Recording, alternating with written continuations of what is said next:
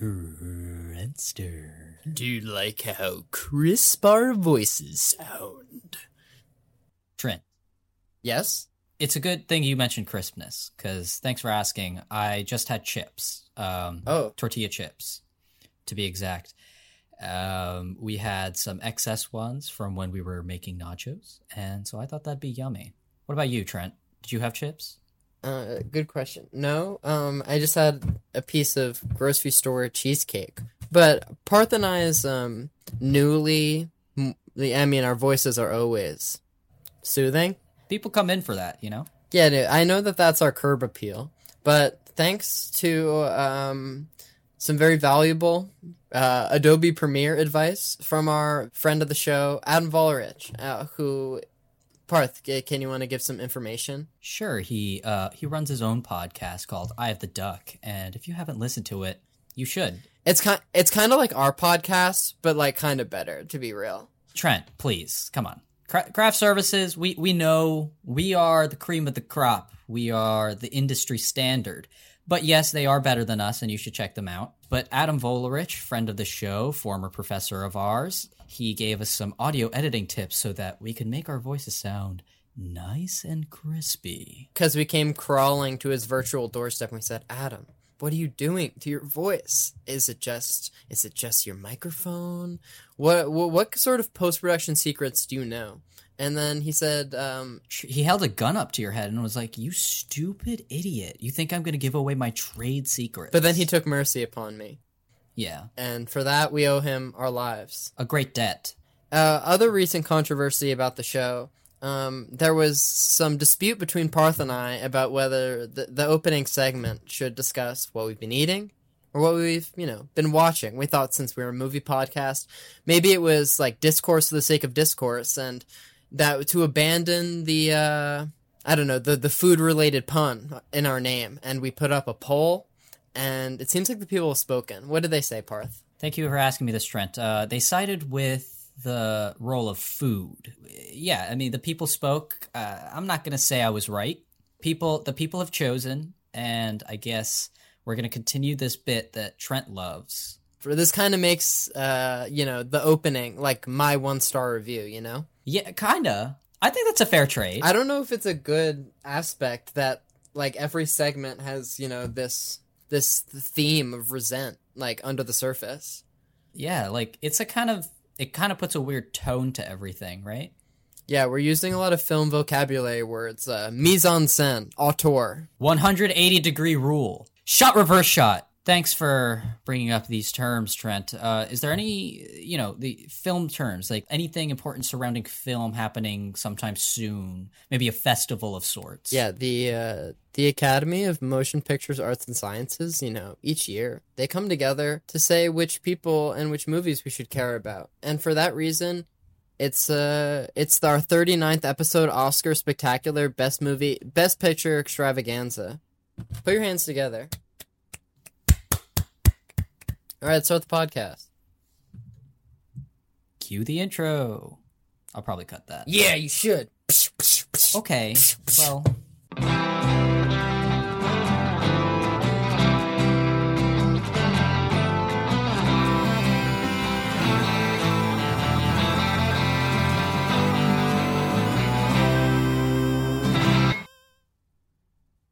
Welcome back to our show, Craft Services, a podcast where we talk about the movies.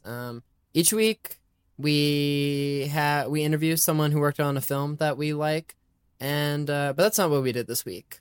We did something special, didn't we? Yeah, this episode is considered a special, so thank your lucky stars for a midweek release. I mean, usually our episodes come out on Sunday because, it's like... the day of the Lord. Yeah, if you're not going to church, you might as well have some way to rejoice and... or listen in church. Yeah, and so the Oscars are on this Sunday when we'll be releasing our interview with Spider-Man 2 camera operator Joseph Ciccio. Does that sound about right? Yes, and we'll also give an explanation to how that episode was almost a lost episode. Nearly the lost episode, but it wasn't. We found it. So we didn't say that it was the Best Picture Extravaganza for nothing. It's because we're here primarily to talk about the 8 Best Picture nominees. and we're gonna rank them. Very similar to how we did our Fincher ranking in our Mank episode. And Parth and I were talking earlier, and we were like, well, darn. We've had full-blown discussion episodes about many of the nominated movies. I think we've talked to like 5 people we talked about 5 movies that were eventually ended up getting nominated for Oscars. Well, as of what's been released now, it's only 4. It's currently Chicago 7, Nomadland, Mank, and Promising Young Woman. But Parth, I think you just accidentally teased an upcoming release. Oops, did I do that? Yes. A nice way of saying we'll be talking to the Judas and the Black Messiah production designer Sam Lysenko in a few weeks. He was very nice.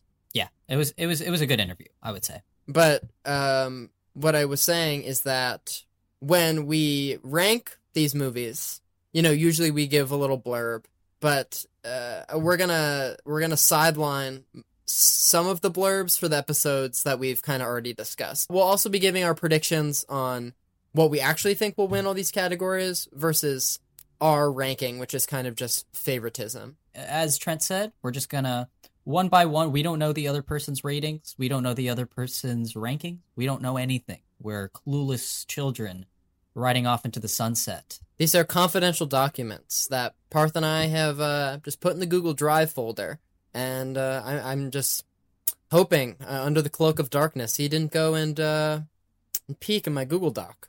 With that being said, Trent, is it time? It's time. Shall I start? You're number 8. So my number 8, I don't think this is going to be terribly surprising. It's Mank. Oh, heavens. I was not a fan. We did a whole discussion of it, but it brings me no pleasure to say that I was not a fan of it. It was very boring. It was one of my most hyped movies. I love David Fincher, but I'm sorry, this just was not it. Parth went on record as saying it was his least favorite David Fincher movie, which it puts you in an unenviable position, Parth, to be talking smack about a higher power like that. About one of my favorite directors. Yep. My number 8 is The Father. That's fair. In regards to The Father, which you just watched about 10 minutes ago. This is true. Yeah, I thought Anthony Hopkins was great, and the last thing I expected to do was go and see The Father alone at a Wednesday morning matinee and enjoy myself. But there I was. I had, quote, a couple of chuckles, but I said, besides that, it was boring, and I was waiting the whole time for it to end. And as we'll get into later, I thought, how I don't want to give too much away, but they did, sort of manipulation to, sort of, simulate what a person with Alzheimer's goes through. Sure. And I thought that, made a point that, their lives are hard, and this is kind of what it's like, but I didn't think it, built on that in any sort of meaningful way. It was just, sure, people are switching around, and things are crazy, and then, it kind of is just a downward spiral, and then it ends. I would rather have Tenet been nominated than this movie, but I don't... Wouldn't we all? Yep. What's your number 7? My number 7 is The Father. Yeah, I saw this movie 10 minutes ago. It's a good movie. I think Mank is the only film on this list that I would say that I didn't like. I thought The Father was good, but it was too repetitive. There were scenes that were really nice and really well done. And, it's kind of just an acting showcase for Anthony Hopkins. But I don't know that I really took anything from it. Thematically, narratively, emotionally. There just wasn't too much for me to latch onto. But still a good movie. I would check it out if you have a family member that's growing old and they're being a bit difficult. It'll hit close to home. I think if you have a family member with Alzheimer's, though, this movie would just make you very sad. That's true. And it's weird. Maybe don't. And it's weird because that's the target audience, one might think. If you make a movie where the main characters has a common disability, you'd think, hey, maybe this is for the members of that group. But I think it'd be very frightening. Yeah. My number 7 is The Sound of Metal. Which going in, I anticipated was going to be a heavy metal movie, because that's kind of what the trailer makes it seem like. and it became pretty clear in the first 10 minutes that it was going to be a learning how to go deaf movie. And I think it's interesting putting it right next to The Father, because it's both movies, about just like learning, Losing some part of your physical and mental faculties. but more so where the whole movie is like learning about more so a day in the life, or like the inner workings of like these handicapped people that one wouldn't typically understand. And I think The Sound of Metal is probably going to win stuff for sound design. And I thought Riz Ahmed was good, but kind of, did I have fun watching this movie? Not really. Am I going to go back and watch this movie again? Probably not. Fair enough. So my number 6 is Nomadland. Another movie I really liked, really well made, really well shot, and that was about it. It didn't really do much for me. I'm glad it was made. I'm glad a woman Asian director is getting a movie nominated, and she herself is nominated. But beyond that, it's good. Check it out. Yep. We have similar nice, peaceful feelings about Nomadland, and which is why it's interesting that it's being nominated for everything, and as we'll get into later, it's kind of favorite to win most of the major awards again. Because that's how it performed at the Golden Globes. My number 6 is Trial of the Chicago 7. I rewatched the trailer for most of these movies, just like refresh my memory. And Trial of the Chicago 7, I actually moved further away on my list after watching the trailer. I guess I had some sort of fond memory about it. I think Aaron Sorkin's going to win the original script. I think that's about it. I thought it might be a pleasant rewatch, but I think Molly's Game is honestly a better movie. Blasphemy. Oh, really? You feel this way? I think Molly's Game is like a bad script. It's the only thing I've ever seen by Aaron Sorkin that I've sort of really been disappointed by. It's a good segue to my number 5, which is Trial of the Chicago 7. I think I'm kind of bored of historical docudramas a little bit. So you liked Molly's Game? I mean, that was my, I guess that was my dig at Chicago 7 that directly applies to Molly's Game also. Yeah. I kind of agree with Trial of Chicago 7. I think I had more of a fondness when I saw it, and since seeing it, I don't really think too much of it. I think it's like a perfectly fine movie that like they will show in like classrooms, probably. It's PG-13, yeah? Yeah. Yeah, that seemed, I don't know, strategic. And I was watching a video talking about, it was with Aaron Sorkin and Sacha Baron Cohen, talking about like, it was like breaking down a scene or whatever. And I don't know, Aaron Sorkin was just talking about how he just took like famous quotes from all these people and then like incorporated that into the court testimony. And I know you have to like take a grain of salt with all these dramatized versions of real events. But I just know that like, aren't there like real like court documents that actually say what happened? Yeah, but I mean, I'd rather he write it because it's more interesting that way. But yeah, also a minor correction: it's rated R. So Really? I guess it won't be shown in classroom. I think it's just like a couple of F bombs. A couple F-bombs too many. I always thought that it was one F-bomb, but then I learned that it's 2 F-bombs that are allowed in a PG-13. It can be 3 F bombs. The Social Network has 3 F bombs. Is it just like that's the basic guideline for the MPAA? But then they have to like put their stamp of approval on everything. Like, I think the MPAA is just a bunch of fuckwits who have no clue what they're talking about. Yeah, there wasn't even a PG-13 until they saw Indiana Jones and the Temple of Doom, and they said, well, this certainly can't be PG because a man gets his heart ripped out of his chest. Golly ma. Yeah. My number 5 is Nomadland. So we switched. Yeah, we've kind of shared our thoughts on this. What's your number 4? Number 4 is Sound of Metal. I really, really liked this movie. I loved the first third. I think the first act is like the strongest thing in the movie. Because I think it does the most interesting things with like sound design. It should 100% win the sound mixing Oscar. It was really affecting, and it like really scared me that I'm going to go deaf. And I think obviously the movie is sort of about accepting that. It's sort of about how you can lead a fulfilling life beyond that. But I think it wasn't as gripping as the beginning of the movie. Still liked it.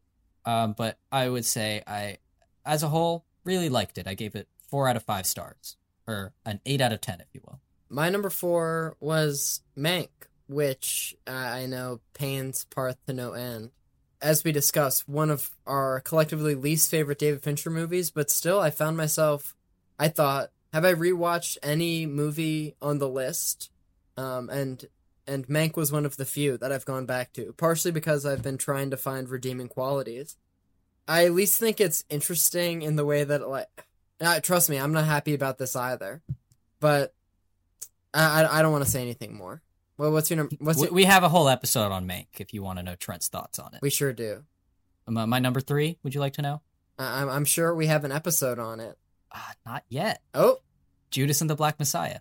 Yeah, no, this was almost my number 2. oh, Yeah, I think Trent knows how the rest of this countdown's going to go now. But no, awesome movie, really, really well written, directed. You know, it's acted. It's a great movie. I don't want to say too much because we're gonna record an entire episode on this thing. But I really, really loved it, but not as much as these next two.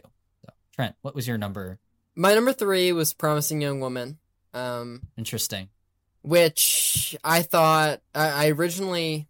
I mean, I didn't love it.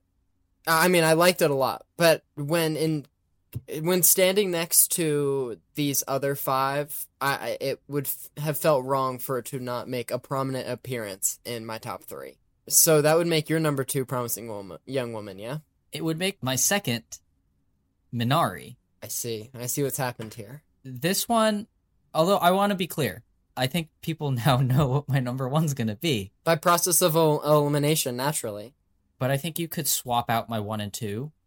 Really, I think they affected me in really different ways. Minari, I didn't really expect it to hit me super hard, but it was kind of like a delayed fuse where like I was kind of like left in shock when the movie ended, and then 10 minutes afterwards I started crying.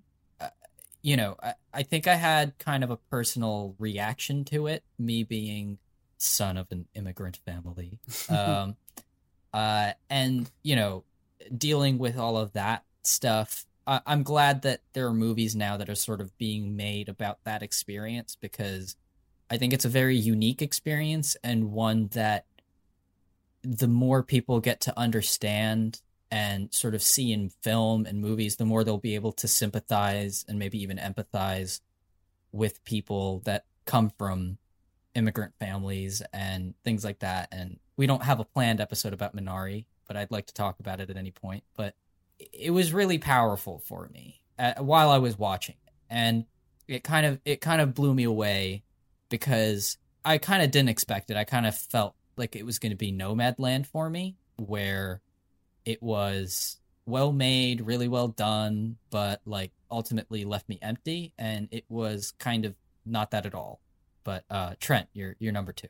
I was talking to my mom, and she said, very few of the Best Picture nominees are fun this year. And I made a point that my top 3 movies are the only 3 that I really had any level of fun watching. The preceding 5 are all good movies. But I feel like the Best Picture winner, I don't know, I think you should at least have a little bit of fun, if that's so wrong. And which I think is something that Promising Young Woman did especially well. I definitely had the most fun watching that movie. But my number 2 is Judas and the Black Messiah, which I kind of think is sort of like the cool version of Trial of the Chicago 7. Trial of the Chicago 7 is a very safe movie. It's not taking any chances, really. Judas and the Black Messiah is a much more angry movie, as it should be. Yeah, I mean, this is an Oscar spectacular. It is interesting to think about how both Lakeith Stanfield and Daniel Kaluuya, the title characters in this film, have both been nominated for supporting actor. Total bullshit. Also, total bullshit is the Minari foreign film thing. Fuck that. Yeah, so fuck that indeed. How is it because, was it, too much of it isn't in English, even though Inglourious Bastards, defies that logic? If a movie is 50% or more in a foreign language, then it qualifies for foreign language category. I think partially it was also because they wanted to secure the foreign language Golden Globe, and it had a better chance of winning that than it did best, drama. But I don't know. It kind of upset me that happened on a really personal level because it's kind of bullshit, and it kind of shows how, weirdly enough, I think Nomadland and Minari are both very comparable movies in terms of content. And this is meant to be in no way disrespectful to Nomadland, because I think that's a good movie, and obviously a lot of people worked really hard to make it. But I think it's kind of telling that the movie with the white lead got to be the main event drama, and the one that starred Asian people had to be sequestered into the other category. But this is a fun podcast, so let's change the tone real quick. Yeah, so with that being said, what's your number one? Hey, so this might be a shock. It's Promising Young Woman. Yep. You. I think you gave this film a 9 at the time. I think a 9 is a fair rating for it. In terms of films trying something new, this is the Promising Young Woman hour. In a perfect world, I think this movie would get the best screenplay win, because I think it's such a tight screenplay and it's really funny. It's got it deals with a lot of drama. It's got a really good tonal balance. It's a really tough balancing act. It's kind of sucks because this kind of happens every year where only serious films are Best Picture nominees. And I think it's kind of interesting to me that this was even nominated for Best Picture. I wouldn't necessarily, say this is like, oh, obviously that would be a Best Picture. I think the movie. Academy was kind of nervous about what might happen if they didn't nominate this for Best Picture. Because it's clearly deserving, but it's certainly a more casual tone than anything else on this list. And the only thing at any point outright attempting comedy. Yeah, and I think that of all of the other movies, which I really liked, but they're dealing with some really sans Mank. They're dealing with some really important social issues, and this is the only one of this is the only one of them that I think deals with it in like a fun way that doesn't detract from the seriousness of the issues that they're dealing with. And I think that tonal balance is an incredibly difficult thing to strike. And the fact that they hit it, it's nothing short of a masterclass in writing and directing and tonal balance and acting, and it hit everything correct for me. I think it's a perfect movie, and it's going to be an inspiration for the years to come. So I think what you're saying about tonal balance really plays into my number one, which is Minari. And which I'm shocked by, because you texted me, or Trent texted me when he came back from the theater watching it, and you said you liked it but didn't love it. I let it digest a little bit, and I was, like you were saying about tackling a serious social issue in a fun way, I thought this was the best balance of those two things. I think, this isn't me saying that I think Minari is going to win Best Picture, because I don't think that that's going to happen. But also, I didn't think that Parasite was going to win last year, and I think Minari is in kind of the same position that Parasite was. They're not going to do it 2 years in a row. I'm not expecting that either. An interesting kind of observation I made was grouping together The Sound of Metal, Nomadland, and Minari, kind of just in terms of like the docudrama, kind of like just following around. Like, you're not supposed to feel the filmmaking at all. And I thought Minari did it well, where I just felt like it was a lot of sunrises in Nomadland. Like, even though, like, I don't know, the handheld camera and just, like, going through kind of basic chronological storytelling, like, I see what it's going for, that it's all about the characters and, like, witnessing their environment. And in Minari, it was the only time that I liked that. Yeah, I mean, and I again, like, I feel like we get put into this weird position of hating on Nomadland, where, like, I don't think either of us, we feel positively towards Nomadland. I also don't think that we're necessarily the target audience for Nomadland. I think, like, our moms are the target audience for Nomadland, and I know that because my mom fucking loves this movie. Yeah, and but, like, with Minari, I would 100% agree that I think that it does what it sets out to do, I think, as effective as it possibly could. I got a much more personal connection with this movie than I did with almost every other, obviously, the other 6 movies on the list. Both Promising Young Woman and Minari both hit me in a very personal way because they sort of dealt with those issues in a really tactful way that isn't going to be off-putting to an average viewer, which is what I think a lot of really good movies do. A24 was involved with Promising Young Woman. Am I wrong? Is it? I'm not sure. Well, not important, but I know that A24 is involved in Minari. But basically, what I'm trying to say is that Promising Young Woman, Judas, and Minari. It is not. All right. Focus features. I think those are the only three like aiming at a younger demographic. Like, and I hate to say that Mank does not make this cutoff, despite me acclaiming David Fincher for making new age content. I think the rest of them are just kind of like for an older audience, and I think part of that could be like why they're doing so well at the Oscars. The voting base is really old. This is true, and which is kind of why these three that are on the top of our list were often predicted that they wouldn't be featured at all. Yeah. And I mean, they're also all prominently including either women or people of color, so that might have something to do with it. Yeah, I think part of the reason why Promising Young Woman, I have that as number one, is purely because it's kind of a genre movie, and it's like the one with the most sort of fun plot, and the Oscars don't like that. I don't know. My parents have been ragging on the Oscars for basically having movies that nobody's ever heard of, and I always fight back saying, well, some of them are really good movies that people should hear of, but there's also part of me that agrees with them that they're kind of snobbish. I think the problem is that, like, the point of the Oscars should be exposing movies that you wouldn't have been able to hear of anyway, but they're really, like, prestige pictures, so the Oscars is recognizing them and thus putting them in the public eye.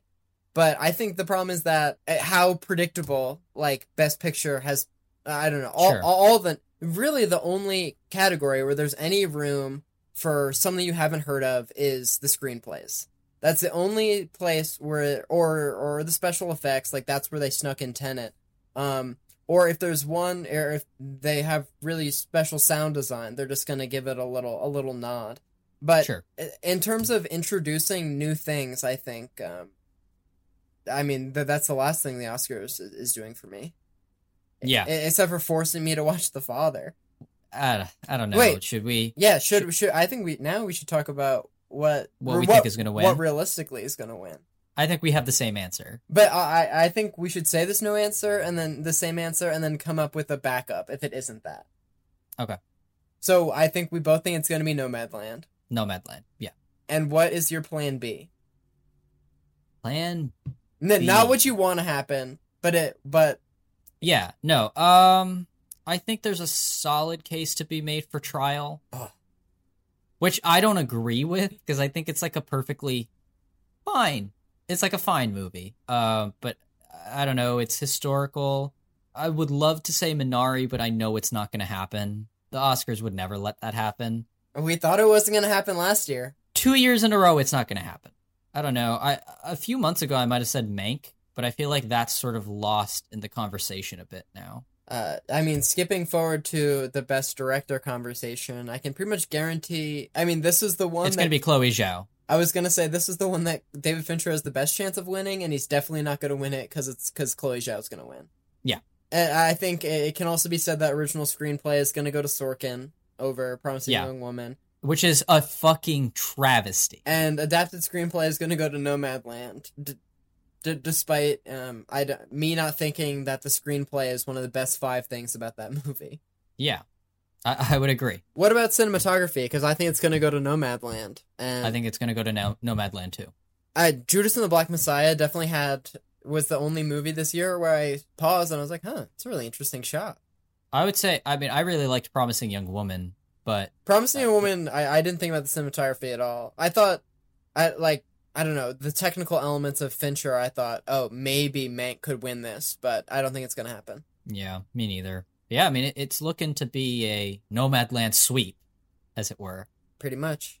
Is that it? Did we do it? That seems to be our Oscars special spectacular. I guess we should talk about what comes next. Yeah, well, obviously this is a midweek special, and this upcoming Sunday we're going to be back to our normal weekly Scheduled programming. We've got Joseph Ciccio lined up. He was second unit camera operator for Spider-Man 2. And Spider-Man 3. And Spider-Man 3, among many other cool movies that we end up talking about. And that was, as we've mentioned, a lost episode. Nearly.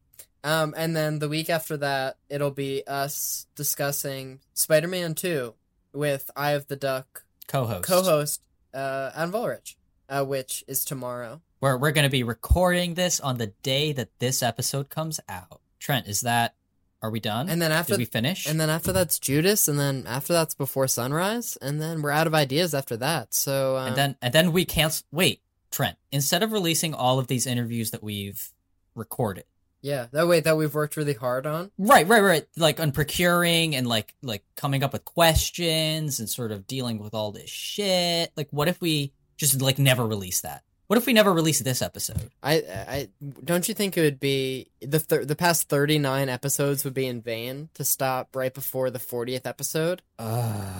As if the 50th episode milestone is clearly impossible. We can't even get to 40. I don't know, guys. You're just gonna have to find out. Is the podcast canceled? On our show, Craft Services. Wait, if you don't mind, you should rate and review our show. Please do. Follow us on social media at Craft Service Pod or on Instagram at Craft Services Podcast. Yeah, but if you could write a review, that'd be nice. Give us 5 stars, please. Yeah, if you don't mind. I was thinking maybe we should do this part at the beginning, because who on earth listens to the last 30 seconds of any God-given podcast? But if you've come this far, clearly you like something about the show. So show us. Tell us. And if you're in that, minority of people who wants us to talk about what we've been watching rather than what we've been eating, you're allowed to state your case. And absolutely never say anything about that ever, because I won. All right, so never mind about that last part. See you on Sunday on church. It's like going to church on our show. On the day of the Lord. On the day of rest. On Sabbath, come and listen to our podcast about the movies. Okay, goodbye. Bye, guys. That was good. I'm so hungry. I'm so hungry.